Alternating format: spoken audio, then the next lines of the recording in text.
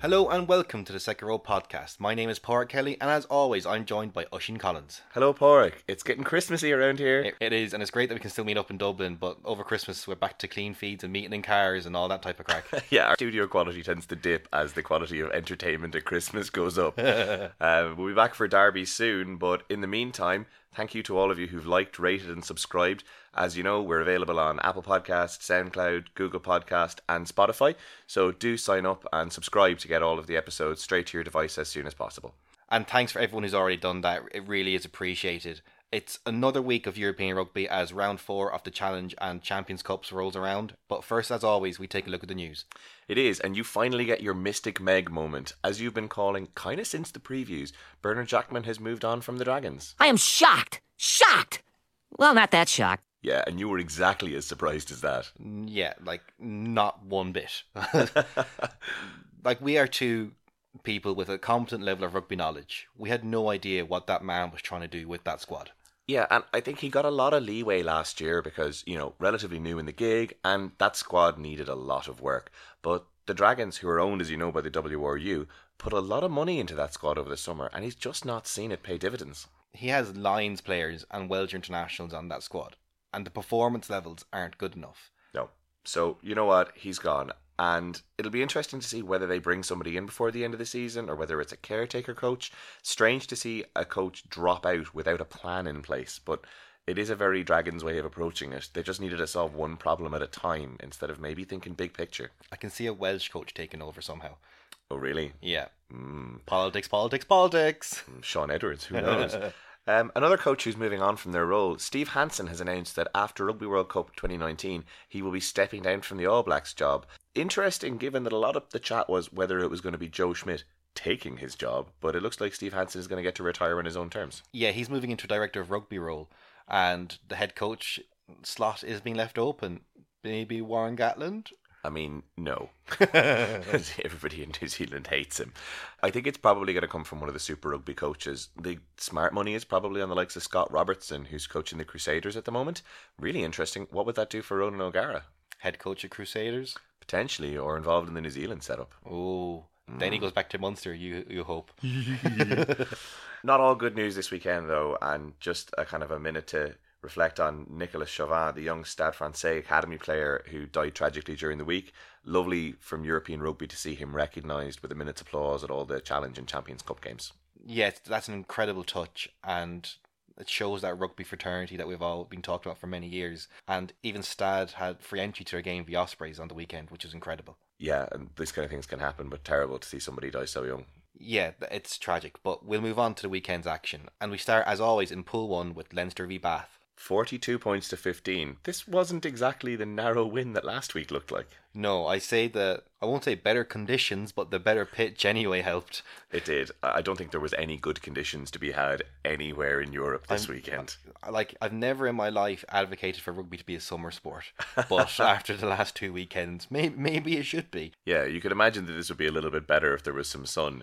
But you know what? Leinster certainly did up their performance, and it was a lot more clinical than they've been in previous weeks, even though Bath did get out the gate with an early 3 points from the breakdown. It was a place that Bath got a lot of traction last week, and they continued to disrupt this week. But Leinster just had that extra level, and they struck back quickly. They did, and it was part of that more balanced Leinster back row. Obviously, we saw Jack Conan at 8. His ball carrying through the game was a huge threat for them, and through that crossfield kick, he was just able to burst over the line. I think looking at it, even though they had Dan Levy playing that blindside role for a lot of the game and Van der Fleer, it wasn't until you got Ruddock on the pitch later on and you saw a 6 at 6, an 8 at 8 and a 7 at 7. Leinster have a lot of talent in that back row. They probably just need to use it a little bit more sensibly sometimes. Yeah, as much as you want to get Van der Fleer and Levy on the pitch together, sometimes it just doesn't work. It kind of reminds me of the Steven Gerrard and Frank Lampard thing in England's soccer team. What? I don't understand what you're on about. Yeah, fair enough. I tell you what though, I just can't understand how Johnny Sexton running a loop continues to bamboozle defences after all of this time. Leinster scored another try off another loop. Can people just start smashing him when he's like running behind someone else? Take the penalty for hitting him early. Just do it. Yeah, I know. But even aside from called moves, Leinster were just more on the ball. Like, you look at that try that James Lowe scored, he was the only player on the pitch alert to that quick tap and go option. 4 Bath players had their backs to him when he tapped the ball. Shocking. And if he didn't go over, a Bath player was getting a yellow card for not being on the line when he tapped it. Yeah, and then they just wrapped up the try bonus point a couple of minutes later with Adam Byrne in the corner, who had a really good game compared to a couple of quiet performances. Yeah, he did. But this whole performance from Leinster looked like they needed last week to kind of go, oh, this is what it's like to play together again. Yeah, a lot of them are involved in the international setup, but getting back into those club patterns, really important. They got a talking to at half time. Leo Cullen was a little quiet in the corner, which we've seen before, but Stuart Lancaster was not reading them the riot act, but I think he was trying to say, go out there and really continue to do the damage in the second half. They didn't, though. No, the foot really did come off. And it's something that Leinster will be looking to improve going forward. Their foot came off the pedal in that second half, and they really should have put Bath to the sword. They could have had a couple more tries on the board, that's for sure. Don't get me wrong, this was a very accomplished performance, but similar to the Munster-Edinburgh game in the Pro 14 a couple of weeks ago, when a team is beaten by half-time, are you really that bothered to go out and smash them in the second half? And in the Champions Cup, better teams than Bath will make them pay. Like, if that was Saracens, they're going to score 4 tries in the second half. Racing 92 will definitely score tries in the second half. So you have to make sure you're putting teams to the sword for the full 80 minutes. Who knows how important points difference could be in terms of the standings as well for home quarters and semis. Exactly. But you know what, credit to Leinster, they certainly played up to the level that we expect of them, and a much quicker start than usual. Getting that try bonus point by half time is so demoralising for an opposition team. Yeah, it really is. And Wasps suffered the same fate when they travelled to Toulouse. Yeah, that was a fairly comprehensive battering, 42 points to 27. And even though they were going blow for blow through a lot of that first half, Toulouse just ramped it up a gear in the second and blew them away. I thought I was watching Super Rugby at one point. Like, just no one could defend. No one was interested in defending. It was like, who will score more tries, and that will be how it was decided. But it does look like the final pool game between Toulouse and Leinster in the RDS will be a shootout for top spot. Looking like it, and potentially for a top spot among the seeds for the quarterfinals as well. Could be really interesting. Could be. A game that was obviously of importance to the Irish teams, but certainly a less satisfactory result. The visit of Munster to Cast and going down 13 points to 12 to the French side. Really, really frustrating result. This was a poor result and a poor display. It was a really disrupted game, though. I have rarely seen a rugby game with that much needle in it, and there was some filth from the Cast players. Yeah, and I'd say Rory Cockett will need to get his suit dry cleaned for the citing commissioner. Never mind the suit. I think after sticking his hand into Chris Clutie's face, he better be pressing his Bermuda shorts. That guy's going on a holiday. Yeah. But you know what? From Munster's perspective, regardless of the refereeing at the game, which was at least well communicated, there was a couple of areas the officials could have taken a firmer line, absolutely. But Munster left 12 points on the kicking tee here.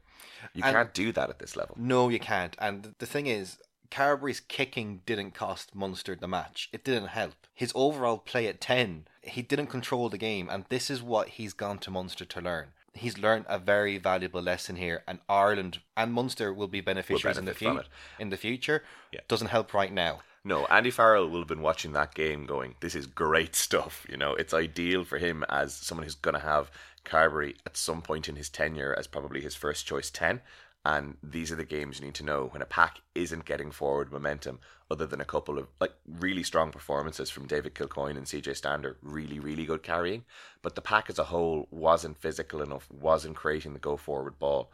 I was actually a little disappointed at how the game was captained, if you know what I mean. I would have expected Peter O'Mahony to be trying to work on Wayne Barnes over the course of that game, the same way that you see Rory Best in a referee's ear. Not to the point that you annoy him, but I think we would have benefited from a little bit better management of the breakdown of the physical exchanges in the game if we'd been in the ref's ear a bit more. A bit more of a chat always helps, and Rory Best, when he's on form, does that so well. It's an arm around the shoulder, having that little word walking by him. It's subtle, but O'Mahony doesn't do subtle. He's kind of all nothing. Moments of controversy both around the Cast try that was scored and the Munster try that wasn't. So from a Cast perspective, given that the question was try yes or no, I'm a little bit dubious that there was sufficient... Is this a camera 43 again that no one else saw? Because Did he have X-ray glasses to see that ball touch the ground? The angle that I saw, you did see the ball on the ground, but there was no ability to tell who was in control of it at that point. I thought potentially someone had got a hand in and ripped it out. So again, it's kind of one of those ones that without the TMO, it's definitely a try because the ball's gone over the line. But with the advent of technology, who knows? But then on the Munster try question where Andrew Conway went over, he definitely lost the ball forward, largely because he was slide tackled, and then someone dipped in on him in the ground right after he scored the try. Plus, Peter O'Mahony had just been suplexed halfway up the pitch. There were calls for that to be a red, and you can see why, because, the neck head area was a bit grey. But sadly, for anyone watching and from a Munster perspective, building up offences in one go doesn't actually add up to a red. So because it was a no arms backflip doesn't mean it was automatically a red. It was all no one arms, action. Lift, tackle, and off the ball. So what, just yellow card 3 of them at random? They don't all add up to being one red. I know. Now, it wasn't the only brainless bit of play, though. Like Niall Scannell, with a completely stupid yellow card, just dived in at the legs of a rolling maul. Stonewall yellow every day of the week, and you expect smarter play from Scannell. He's more experienced than that. Yeah, Cast really got into the Munster head. Like, the niggle in this game really disrupted Munster's flow and decision making. Like, look, even with the penalty he got before half time, not taking that 3 was pretty much cost you the match.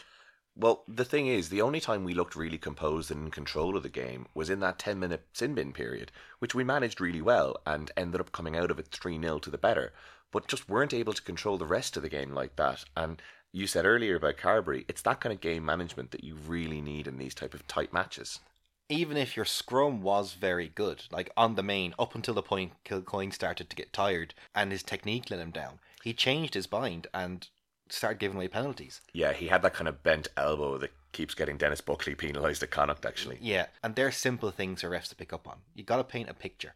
It's a good point, but certainly in the first half, our scrum was really dominant, which, as a Munster fan, given how poor it was in the first 4 games of the season or so, really, really rewarding. And there was some nice ball carrying from the likes of CJ and Killer, but also from the back. Sammy Arnold carried ball well, as did Mike Haley when the ball got out to him. Yeah, like, you didn't use your backs nearly well enough, or even just enough in general.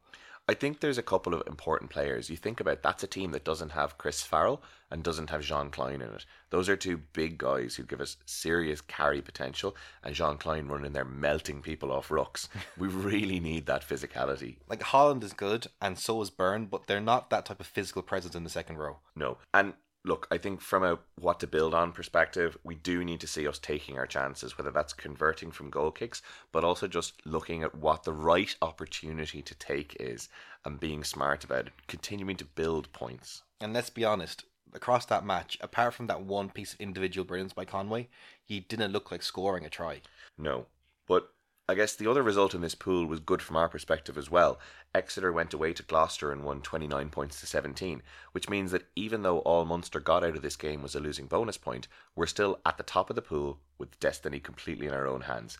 Win the next 2 games against Gloucester and Exeter, we qualify top of the group. Just need to win one of them. You're relying on other favours then in the cast match, but you still only need to win one technically. Let's go out and win 2 games. Because the nice thing is, even if we just get 2 4-point wins, we cannot be caught. Like, I have been a Munster fan in far worse situations than this in December, and still qualified from our pool. So let's go forward with a bit of optimism, I think. In Pool 3 then, Glasgow hosted Leon, insert weather joke here, and won 21 points to 10. It was the worst conditions I've seen. Like, there was hailstones, and it wasn't quite as obvious on the wide angle. It just looked like it was rain or sleet. But when you zoom in on any of the players, there's like hailstones bouncing off their head and shoulders for the entire game. Like, ouch. Apart from the fact that the pitch will tear ribbons off you as well, now you're getting peppered from above. The weather must have affected the crowd as well. Like, they're so quiet, and that's rare for a Glasgow crowd. Yeah, there was one moment when a kick was going over, and the commentary team were like, oh, the crowd will tell you that. Like, how? Sign language? Because there certainly wasn't any noise coming out of the stand. And it's not as if they didn't have much to cheer about. Like, some of their play was electric. You'd think Leon would have learnt from last week not to kick the ball loosely to Hastings in the backfield. He's such a dangerous runner, and when you put him together in a team with Hogg and Matawalu, like, those 3 are gems, and they combine so effectively for the first 2 Glasgow tries. His run through the full Leon team for the first try was incredible. It was like it was a slalom skier. It's like he'd bet that he could outrun everybody to get the try. Then, like, literally, 2 phases later, and a hog kick through, Matuella goes, "Thank you very much. I will take free try, please." Absolutely. His try scoring rate in the last couple of games is Stockdale-esque. He's on fire. Yeah, it really is good. And their second try was just as good. It was. Unfortunately, Glasgow couldn't kick on from that. After scoring 2 early tries, you would have put the house on them getting a bonus point, even in the conditions as they were. Yeah, they had plenty of time to eke out another couple of tries, but either the weather took hold even more. Weather battered them down. Yeah, everyone wanted to be in the changing rooms. Even Callum Gibbons, when he was sin-binned with hot water bottles, looking like he was going to die of exposure. Oh my god, because he got binned just before half time. But even having stood on the side of the pitch for 2 minutes at the start of the second half, I was genuinely worried he was going to be frostbitten. It is easy to blame the weather for poor games, but it did take 60 minutes to get to 14 plus phases. It did, and I think Leon hadn't had a +6 phase attack until about 5 minutes previously. They really just weren't able to put anything together. Part of it was that Glasgow were disrupting very effectively, but it can be difficult to put anything together when your hands are blocks of ice. And anytime the ball went out to the Leon backs, you could just see that they hadn't touched the ball for 10 minutes at that stage, and they were frozen. But look, Harley made a difference when he came on. He did. He's a big physical player for them, and he just offers something a little bit different to their starting pack. Made a huge difference in terms of the carry, and was probably standing under the hand dryers in the bathroom to make sure he was defrosted before he came on. And it was a bit of a classic French finish as well. Leon's heads were totally gone out of the game, and then a really careless elbow from Oosthuizen to head of Hastings meant it had to be red. Yeah, it just had to be. But it wasn't smart stuff from Glasgow. It was their own decision making and keeping the ball tight when going for that try bonus point. When, in all fairness, their effectiveness and their brilliance comes from their backline. It does, and it's a key strength of this Glasgow side. Even if they're not going to physically dominate a team, their backline have that creative spark. As we said, Hastings is electric, but there's players all around him who can generate gaps. That's what they should have been doing. They should have been able to move the ball there, even in nasty conditions, because the Leon guys outside there are going to be frozen solid. Well, they'd shown with the 3 previous tries they could do it. The other point to note is that their discipline was really good in this game, because it did get quite scrappy and Leon started to lose the heads, but Glasgow were steady in that. And apart from the Gibbons yellow card, it was a good performance from them. It really was, but their forwards coach is going to be pissed. Their scrum was poor. It was, and there was a couple of instances where that big Leon pack were bullying Glasgow, but the most obvious place was in that scrum. They just weren't able to lock it out. And I'd say Hogg won't want to be watching back the replay for the Leon try anytime soon. Absolute nightmare for the fullback. You have to get hands on that ball, or ding it into touch. Just don't do the one thing you did, which was kind of floop it up in the air in front of the Leon player. Yeah, he will not be pleased on Monday. And another team who are going to have a tough video review on Monday morning is Cardiff against Saracens. At home this time and going down 16 points to 26. And they were in this match for long periods. Well, they were ahead at half-time again. And one of the really interesting things about the December games is that it's back-to-back. You're supposed to learn from them. And in the second fixture, if you're going to get caught out, at least let it be for something different. But the thing that caught out Cardiff has been the thing that's been catching them out all season. They have this incredible inability to play for 80 minutes. They don't seem to be able to put a full game's performance together. We saw it at the start of the season where they were bottling the last 10 minutes of games. We've seen them go missing in and around half time on a couple of occasions. And really, this was just one half of good rugby and fading for the second half against, it has to be said, a Saracens team that was missing a number of its frontline players. No Billy Vunipola, no Itoje, no Isikwe, no Liam Williams, and no Wigglesworth until late in the second half. That's the spine of that team in a lot of ways. Yeah, but it was Saracens who did get the first try. A lazy run around the outside, and under 19s should have made those tackles that Cardiff missed. They should have, and the really concerning thing isn't just that there was missed tackles, it's that the defensive pattern that they had was just so disorganised. They didn't look like they had defenders in the right places to make tackles, let alone guys falling off their man. And, for much of the first half, Saracens were gettable. Farrell was having a bad day. He was a little bit inaccurate, he missed a couple of kicks, and just there was a few passes thrown that weren't exactly where you wanted. And you know what? Cardiff got a simple try off the back of a scrum. One out passing and a missed tackle from Saracens. That's which you don't poor. see. It is, and it's something you don't see a lot from them. They're usually really consistent in there.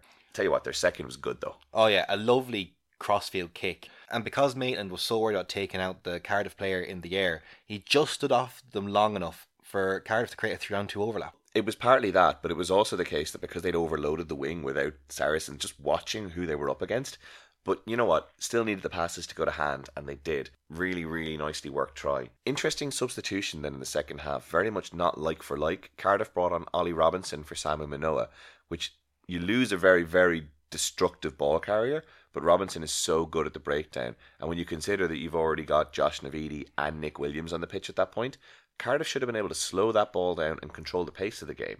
But they didn't.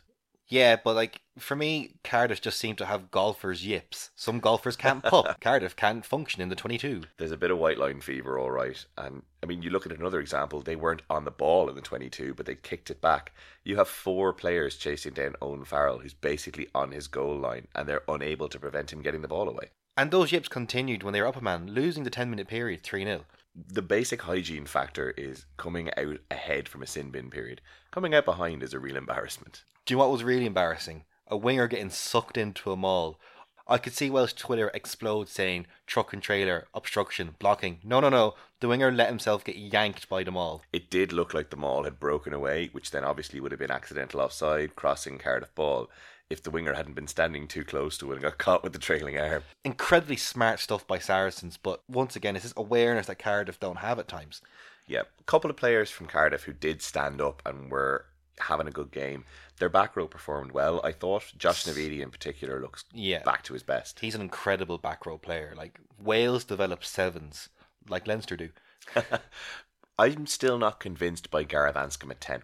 I think Cardiff are a better side when Anscombe is at 15 and Jared Evans is at 10. Having said that, I did think your man Dan Fish, who came in at fullback, had a good game. A try in his Champions Cup debut, even though he's been around for a while. Yeah, the Anscombe versus Evans conversation is going to go on for a long, long time. And until they sort that, I don't think Cardiff are really going to push on. Yeah, and I guess missing Thomas Williams at 9, who's been so important for them so far this year, doesn't help either. I think the biggest issue, though, is their decision-making and their ability to hold on to a lead. They just need to learn how to shut other teams out. They don't need to go into a shootout. They can just shut down a game. Like, it's okay. Now, that means their European adventure is pretty much over for this year. But a team who've got absolutely everything going their way from a European perspective is Ulster. They hosted Scarlets this week and beat them comprehensively, 30 points to 15. Can we just replay last week's commentary, because the game pretty much happened the same. But Scarlets had lots of ball, couldn't create any kind of line breaks, Patchell went missing. This does feel a lot like last week's podcast. Deja vu. And again, you talk about how teams in the back-to-back fixtures in December need to learn from previous performances. Was Wayne Pivac on holidays this week? It was incredible. The first half wasn't stellar by any means. It took 30 minutes for the first score, but Ulster just always seemed to have enough. They did. Having said that, though, I do think Ulster should have been yellow carded just before half time. They weren't back 10 from a tap penalty, and like it or not, that's always refereed as if you make deliberate contact. And sometimes when you make accidental contact, you're going to get booked for impeding play that close to the line. I was amazed not to see it penalised. It really was a strange decision by the refs, or actually strange non-decision. We talked last week about Scarlet's defensive pattern. It does look like they just leave one player in the backfield. I actually can't fathom how, after getting caught as badly as they did last week, they let that happen to them again. Billy Burns got man of the match here, largely because of how he pinned Scarlet's back. He was able to get the ball behind them and get their backline turned around whenever he wanted. And tries came from it, and that's why Billy Burns got the man of the match, because he looks like he orchestrated all of Ulster's scores, and, well, he kind of did. It helps that Ulster's pack were getting good front football. There was some monstrous performances. Eric O'Sullivan was great again. Marty Moore did some great dirty yards, best. Actually, front row club will be very happy for Ulster. They will, but the engine room was right behind them. Treadwell was excellent, and Henderson was everywhere. He was immense. There's always questions about Henderson when it comes to international time, especially in Ireland. This match proves why he's in that Irish squad on a consistent basis now. It's performances like that got him into the Lions, He's a top quality performer, and he looked it today. Having said that, I thought Cooney was a little quiet, and maybe it's just difficult second album stuff, because he was so good for them last year. But since he took that injury and had that poor performance in an Ireland shirt against the USA, he doesn't seem to have been playing to his best. No, he doesn't, but there's plenty of time for him to regain form going forward, because Ulster will need him firing on all cylinders if they really want to make a dent in the Pro 14 and the Champions Cup. I guess it speaks to the quality within Ulster that when they do get that first choice 23 out, they are a very difficult side to take apart.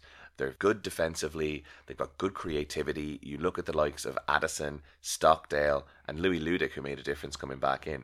They're a potent force. They really are. I said Dan McFarland would have a good impact on this team. I think he's an incredibly good coach. And between himself and Jared Payne defensively, they seem to be a really solid outfit now. And their only way is up. They do seem to be making a click.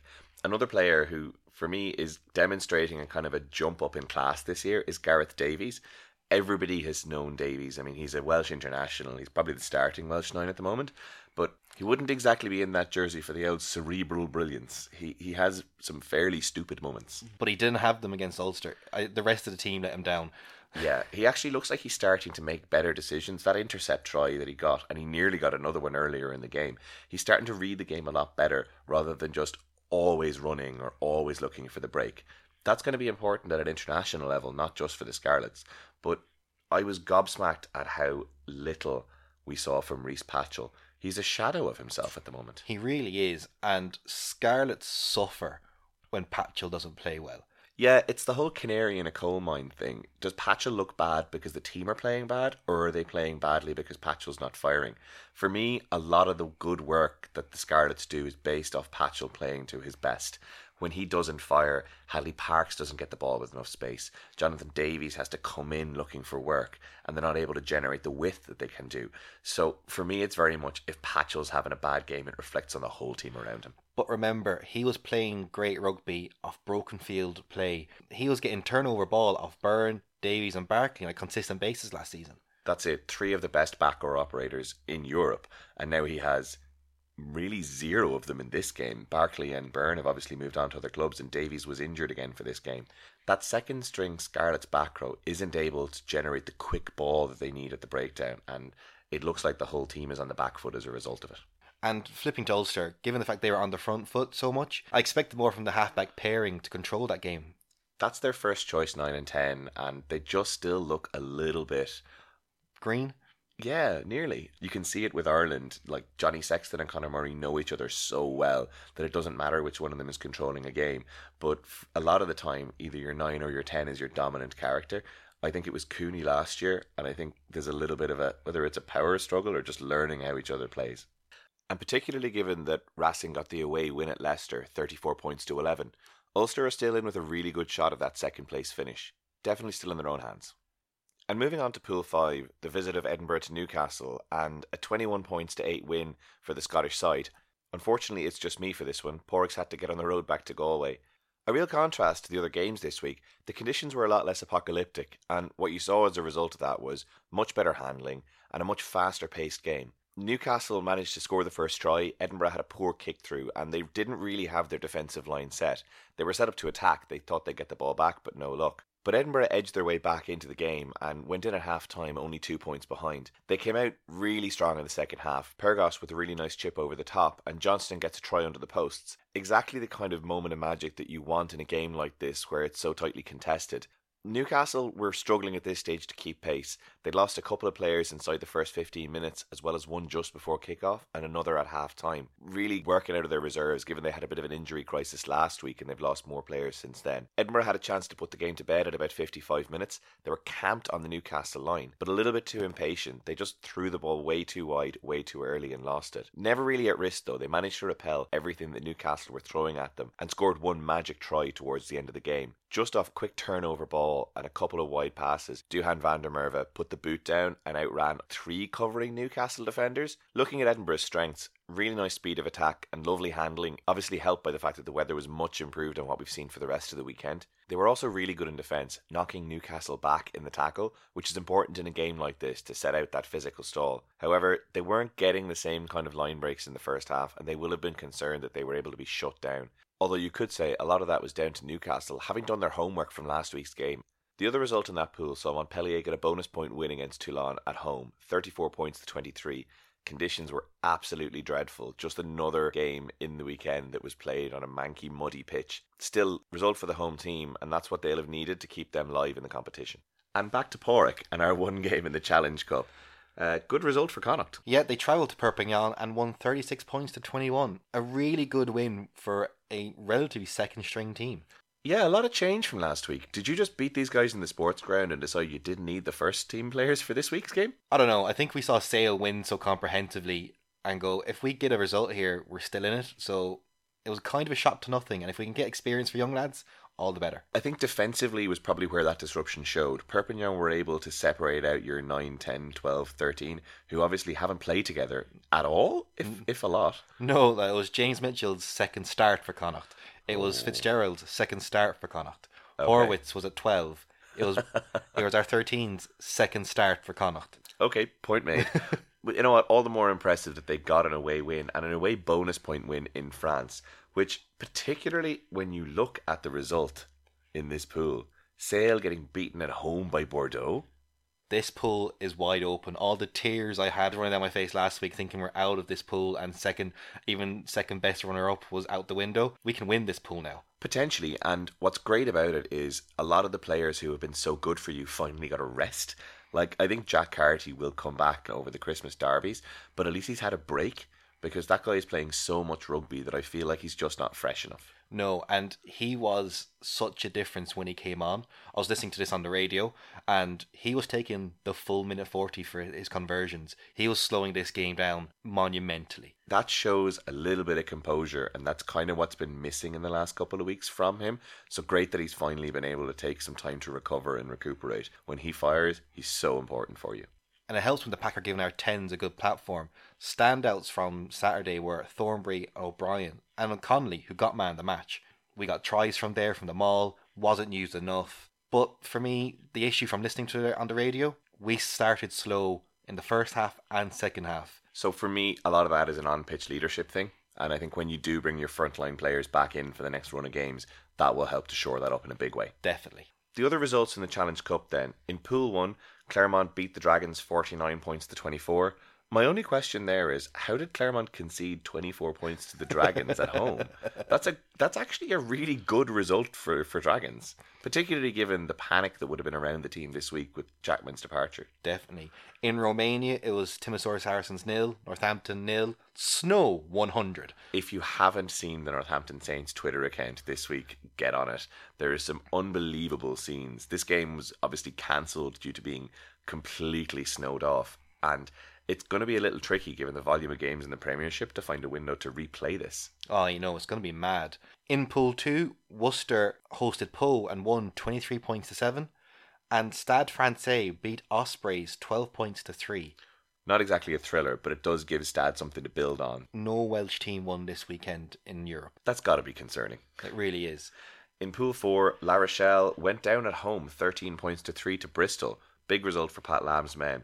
And Zebre absolutely destroyed NSI. 58 points to 14. That is an unbelievable result by any standard. The problem is no one knows how that group's really going to work until the very, very end because the fixtures are all out of whack.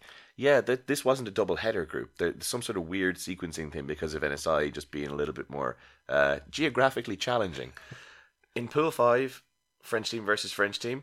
Home team wins. Agen beat Grenoble 14 points to 10. In a reversal of last week's game. So points shared there across those two rounds. And Quins beat Benetton 20 points to 9. Unfortunate, I would have liked to see the Italians win that, but Quins are a quality side. Yeah, especially at home. The big issue is no highlights yet. Yeah, a little bit more news came to light this week. It looks like BT didn't actually buy the rights to the group stages of this, only just highlights packages. Which begs the question, how are the governing body that runs European rugby able to let their two competitions proceed without having television coverage available? It's just really poor.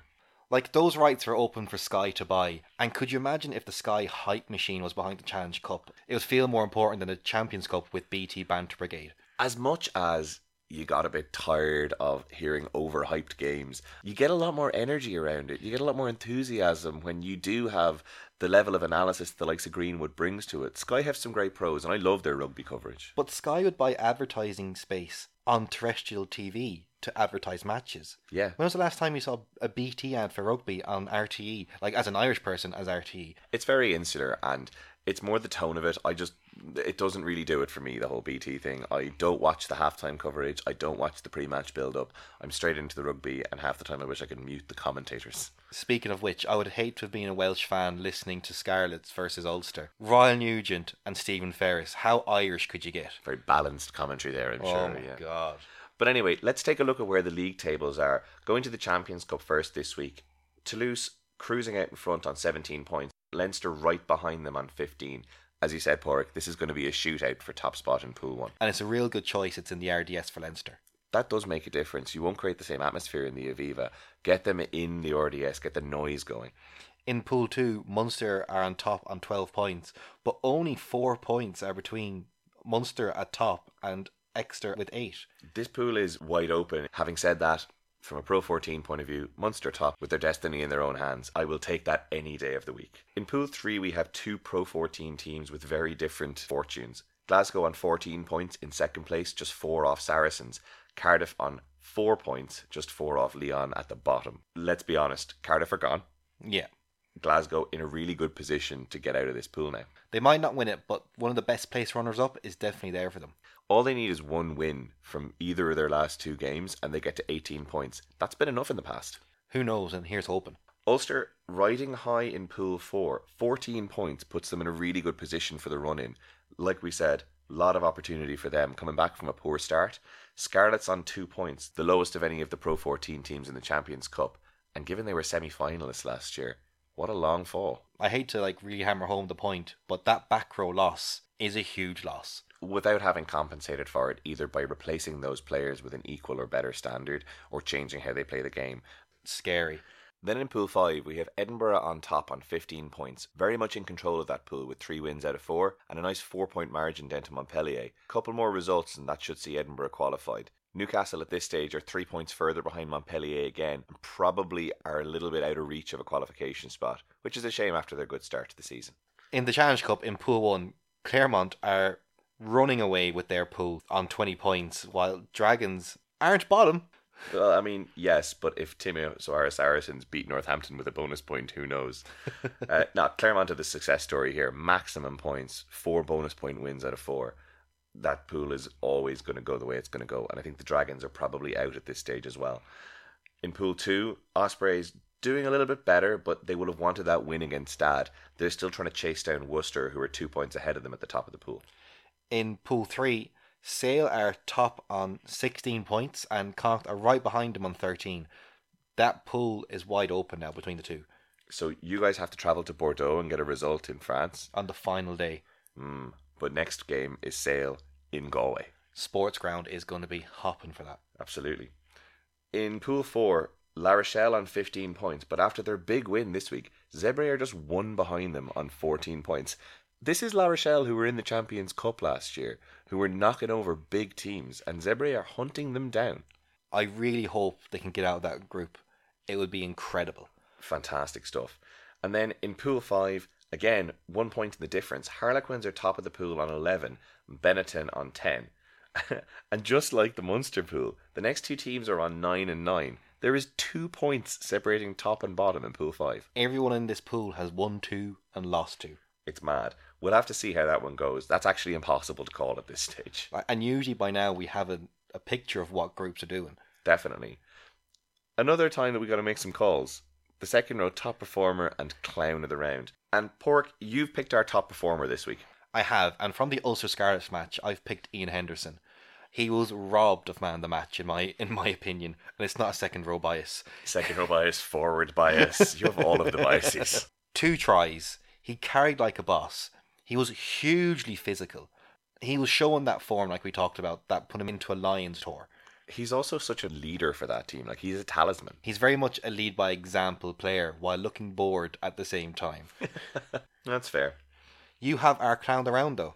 I do, and anybody who follows us on Twitter at the second row, you will have seen this already. Hugh Jones gets the ball and he proceeds to pull off the move of all moves, the Carlos Spencer, the Johnny Sexton, the Brian O'Driscoll. The ball between the legs. The pop through the legs to precisely nobody. the touchline really, really thought that was a good pass. Yeah, this was one of these moments that every outside centre dreams of, where you get to do the super flashy pass, and it had been a little bit slow, which is why he got the ball standing still. Now, let it be said, if the left winger was behind him, It was incredible. it was probably a try. But unfortunately, a key component of a pass is that there is somebody there who can receive it. That's a well-earned recipient, but an honourable mention needs to go out for jerseys in Europe. Yeah, there was a bit of a weird one for anybody who tuned in to the Ulster Scarlets game on Friday night. Maybe you had a little bit of a moment as you tried to figure out why Ulster are playing the Scarlets. The clue is in the name, wearing their red jersey, while the Scarlets are wearing their white NASCAR monstrosity of an away kit. Who thought this was a good idea? You think that's bad? Connacht have been playing in a grey jersey with lime green numbers on the back.